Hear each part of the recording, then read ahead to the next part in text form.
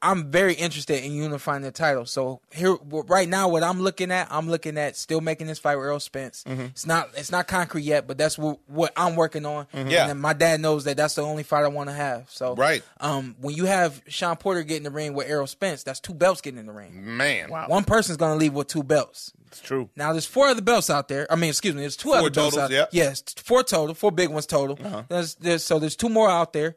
I'm hearing that Manny Pacquiao is more than likely going to give Keith Thurman a shot. Oh, that's what it really. And so that was the only person I was going to mention that he didn't mention. So my colleague Ray Boom Boom Mancini keeps saying, have these guys do a round robin. Have them do a round robin. This guy fights this guy, and then the winners fight. And I think that's how it should go.